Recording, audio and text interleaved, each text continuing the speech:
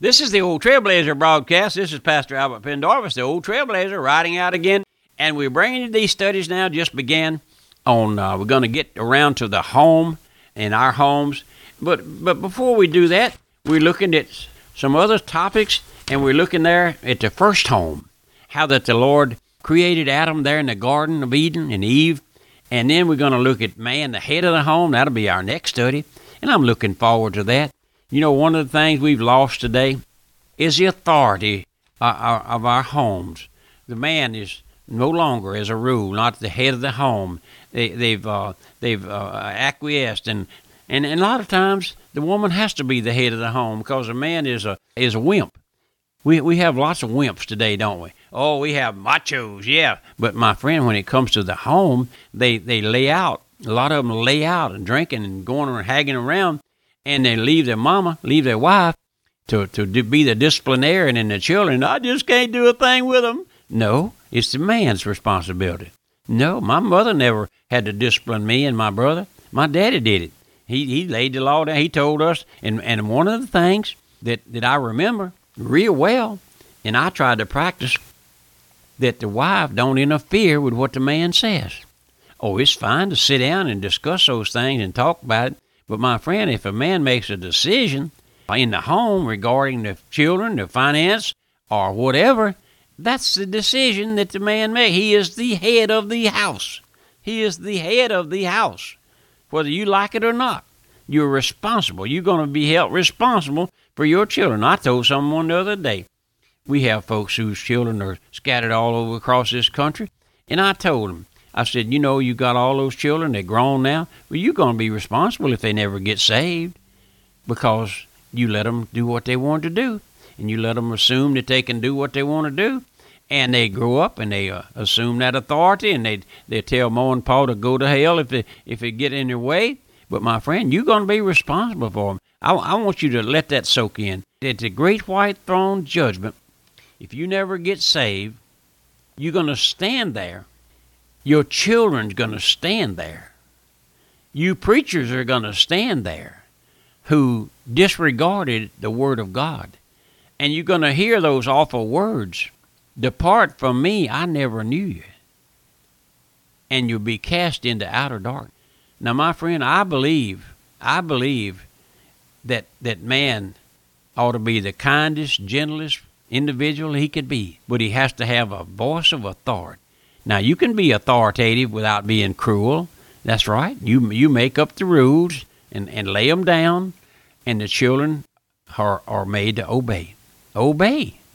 The Bible says that it's better to obey than to sacrifice. Oh, my friend, obedience. Did you know you never get saved until you learn to obey? I have some women that I know who are not saved, and it's because they've never learned to obey. Obey their husband, obey the word of the Lord, obey the pastor, and not when he brings you God's word, you scoff at it and throw it off. I do, man. I have those people, and they'll stand there and have to take the blame. Did you know you'll take the blame before you get saved? And then after you get saved, you'll take the blame every day of your life. You say, well, I don't understand that, Pastor. I don't believe that's true. Well, it's true whether you believe it or not. My friend, God's child, the Lord gives you a new heart when he saves you. You're not the same old person. You're not coming back.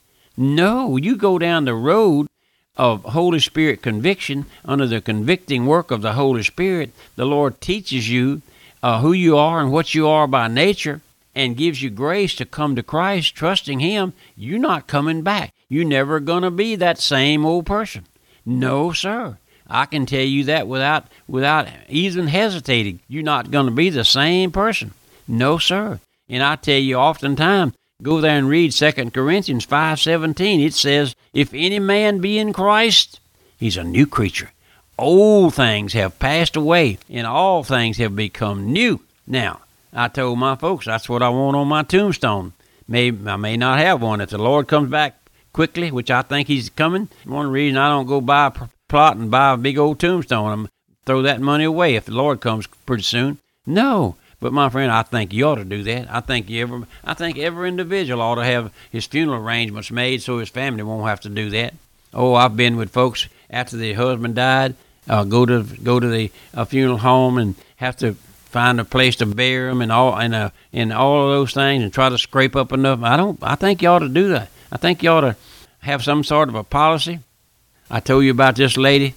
Told me one time she's been struggling hard and said the Lord hadn't saved her and she was dealing with some things, and she come to me and she said, I got X number of dollars in the savings account for my burial and I want to go ahead and cash it out and give it to the church. I said, no ma'am, you're not going to do that. I said, that first of all, that's not salvation. You can give that away, give it to a hobo on the road. That won't help you. But I said, besides that, your family would come in here thinking I talked you into that, and they'd fall out with me and never have any confidence in me again. So you don't do that. But, my friend, I think everybody ought to have some arrangements made for their funeral. I do. I believe that with all my heart. Now, we're looking there at how the Lord put Adam in the garden. Let's look back. And the Lord God took the man and put him in the Garden of Eden to dress it. Verse 5 there. You know the Lord took that man. Isn't that a marvelous statement? He took him. Just as he took Noah and put him in the ark. Just as he takes a sinner and puts him in Christ. Like one day he'll take you and me and put us there in New Jerusalem. That's grace.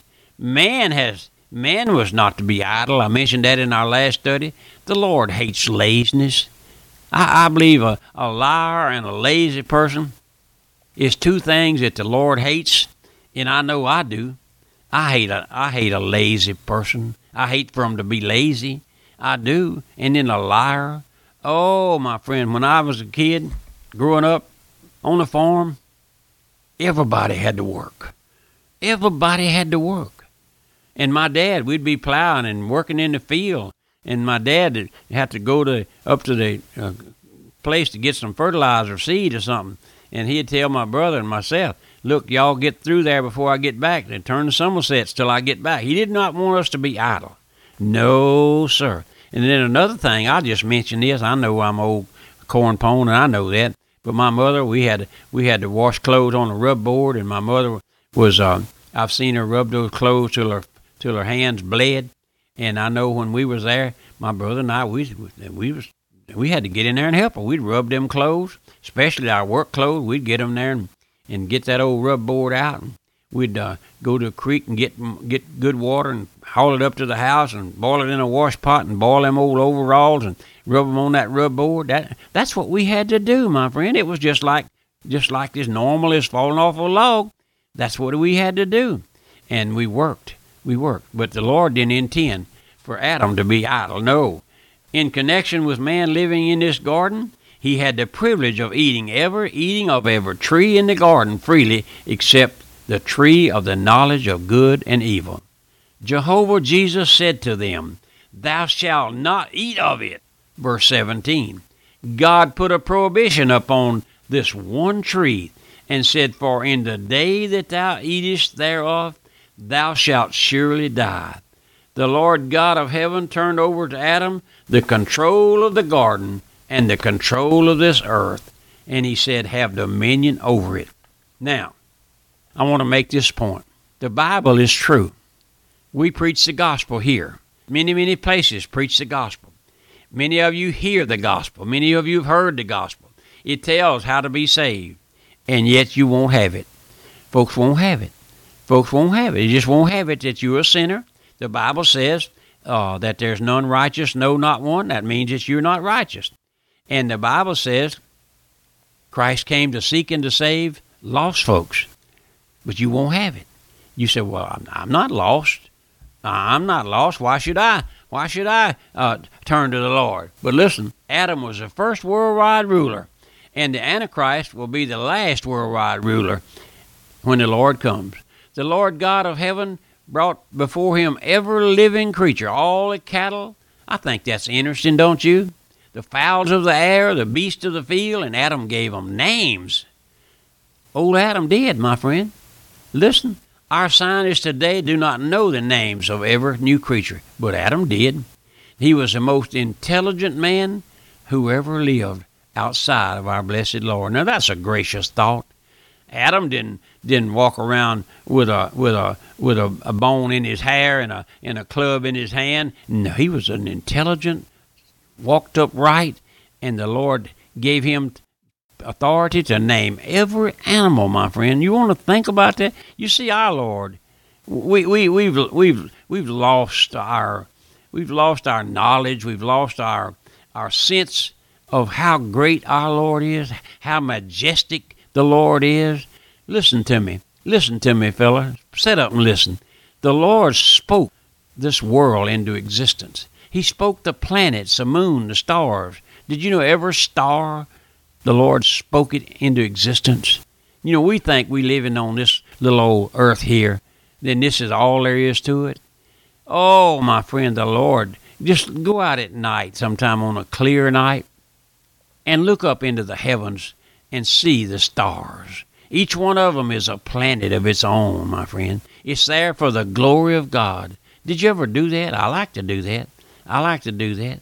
But my friend, I'm just trying to make an impression upon you as to how majestic and how wonderful and how authoritative our Lord is. But listen, Adam was the most intelligent man who ever lived outside of Christ.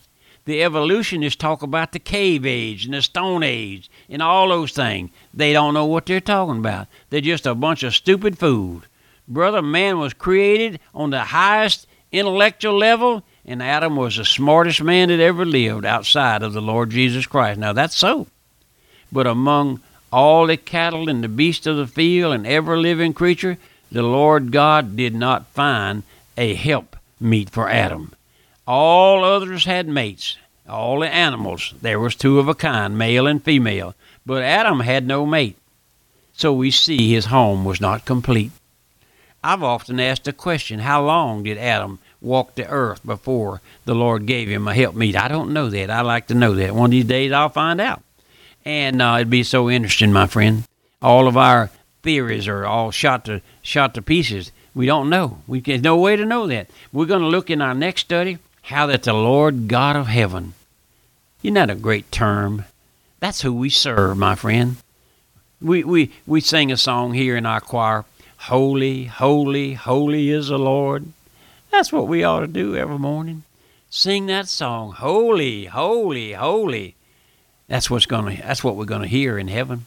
Holy, holy, holy. Because, man, we don't have the capacity to love the Lord. He's going to have to give us that. But we're going to look in our next study, and we'll look at that study at how the Lord gave Adam a helpmeet and how he named her Eve, the mother of all living. But this is the old Trailblazer, and I wish I could sit down by your side and drink a cup of coffee. And would you write and let me hear from you? Would you help me with the broadcast? And also, if you'd like to have these studies on CD, write me. I'll quote you a price on all of them. And then remember the old Trailblazer's address, the old Trailblazer, Post Office Box, 1810, Walker, Louisiana, 70785, and my website, radiomissions.org. Until next time, goodbye and God bless you.